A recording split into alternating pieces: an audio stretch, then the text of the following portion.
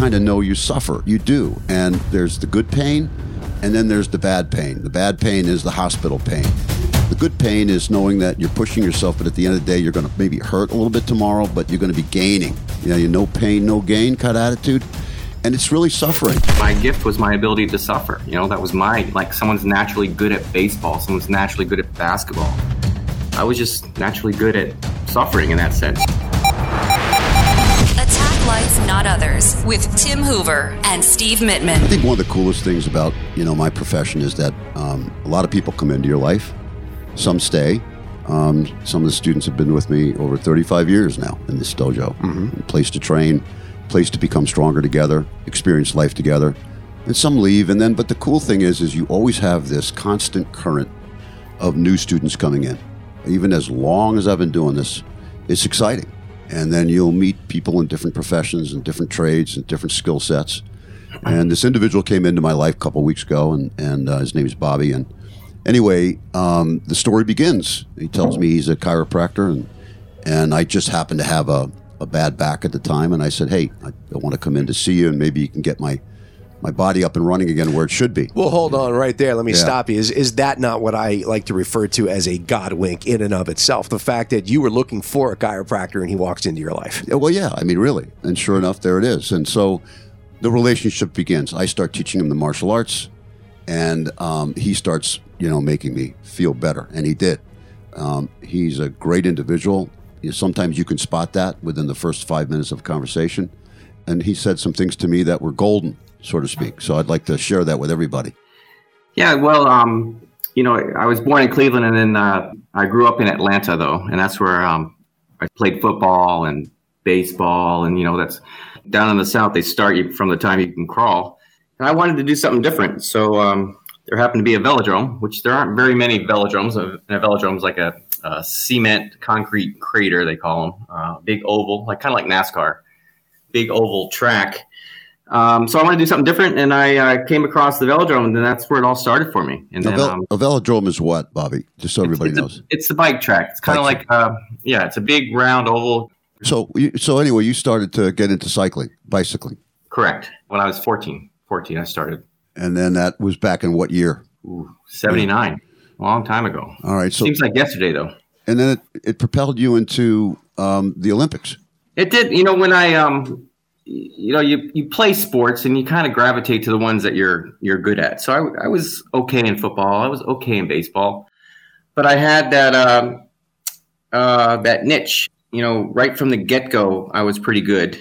In cycling. So it kind of right from there, and my coach said I was pretty good. And I just watched the, I think it was 76 Olympics, and I'm like, I want to go there. I want to do that. I want to go into opening ceremonies and walk in and be that kid out there waving to the crowd and waving to the TV. And then you did that. You ended up going to Seoul, Korea, and in your cycling team as an individual or team. Did you walk away with anything? I didn't. Probably, as fate would have it. I probably had my worst ride of my life. I choked, pretty much. You put all that time and effort and work into it. And I didn't do too bad. I think I finished up 14th overall. But most of the, all those guys, beating those guys all year. But when it came crunch time, it just, I think about it to this day. What happened? Why? Everything just kind of fell apart. Well, it's just normal for all of us. Right? You want that moment to snap, like snap, crackle, pop right at that moment. Sometimes it doesn't. And sometimes I think that's why they play so many baseball games, so many basketball games. It's one of the things I like about football. It's either do or die. And my event was 1 kilometer time trial, so it was kind of like doing the 440 in track and field. Yeah, but it was it. There was no prelims.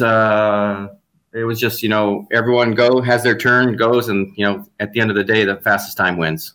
Well, either way, to go to the Olympics is just a huge accomplishment.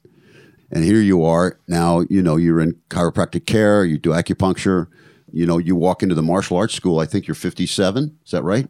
58. You're 58 years old and you're walking into a martial arts school. And it's at times, you got to look like, what am I doing here?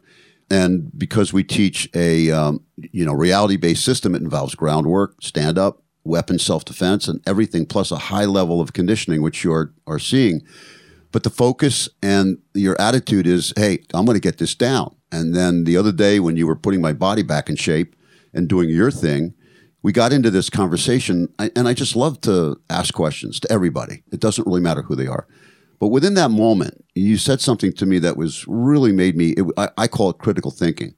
You said, I knew I was going to do well in cycling, and I was going to travel to my dream because I could suffer more than most. And anybody that's ridden a bicycle and going uphill both ways, you kind of know that you suffer. Anybody that's taken on the martial arts to a high level, you kind of know you suffer. You do. And there's the good pain, and then there's the bad pain. The bad pain is the hospital pain.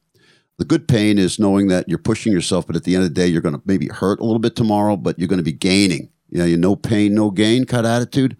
And it's really suffering. And that suffering that you learn in dojo goes also into your life and family, into your friends, in your experiences in life, because you kind of know that in general, and I believe this philosophically, life is suffering.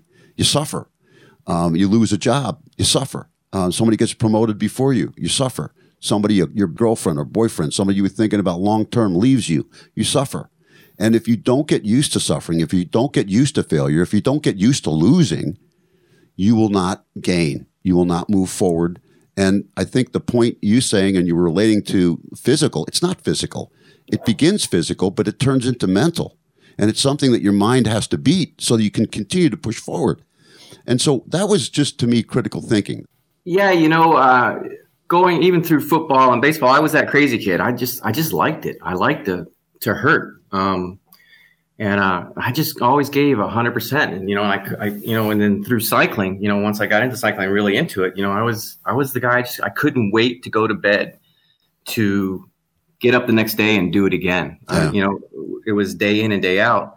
And you had just said something about failure too. I really believe if you don't fail, you haven't really tried. Right. Exactly.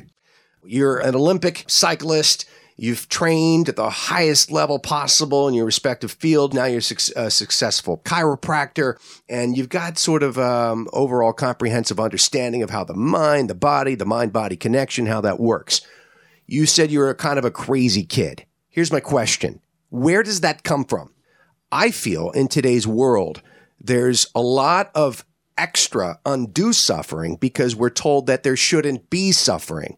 So when you come at it from the standpoint that life should be all rainbows and unicorns and there's no suffering, then you're going to take the easy way out because you've been told that you can do that by taking this pill or that pill. And I don't necessarily mean a pharmaceutical pill. You can take it that way if you want, but I mean the easy button, the easy pill, that Staples button, you take the easy way out. We've been told that you can just do that. That's an option. You, from listening to your story, you liked the hard way and you're more successful and you live a more fulfilled life, it sounds, as a result of that. How do we get that? That's my question. Where did that come from in you? That's a good question. I don't know. Maybe that was, like I'd said to Tim, my gift was my ability to suffer. That was someone's naturally good at baseball. Someone's naturally good at basketball. I was just naturally good at suffering in that sense, kind of the story of my life. Well, Steve bringing a good point up. I think it's the way you're brought up. I had a father that had polio, so I watched him hobble. He was in pain all the time. Again, I mentioned it before years ago on the podcast.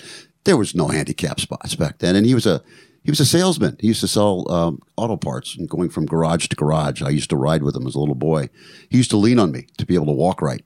He suffered. His bones were messed up, and I didn't understand it. I watched it, didn't understand it. But when you're living, and it's the things you don't have are the things that you want.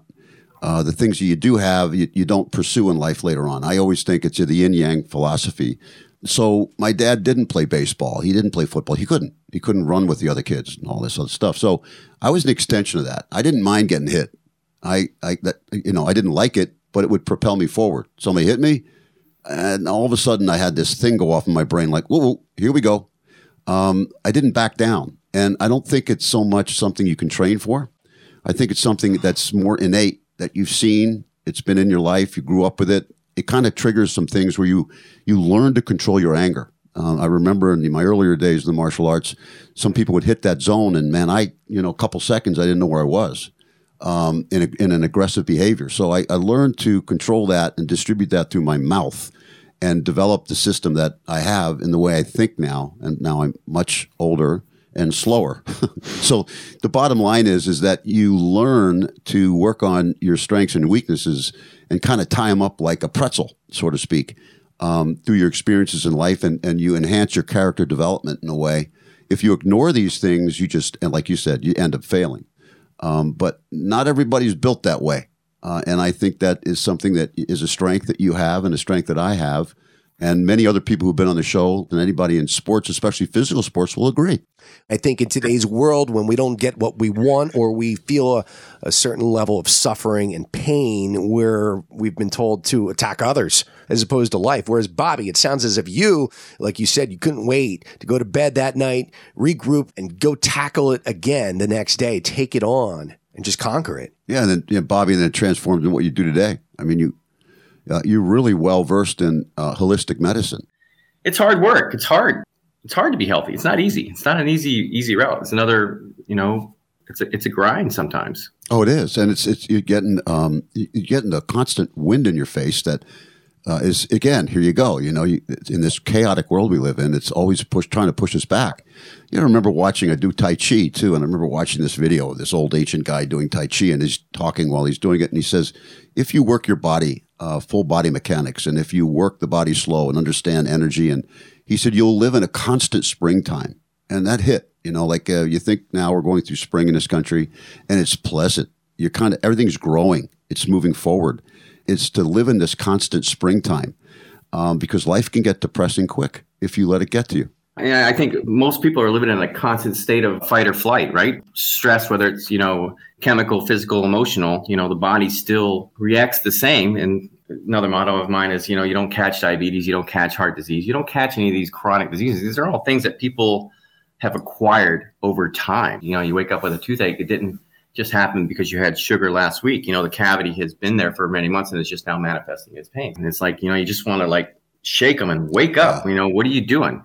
Both my parents passed away, both from smoking. And one thing that gave me was well, I'm never going to smoke. But, to this day, people still smoke and what's going to happen. So it's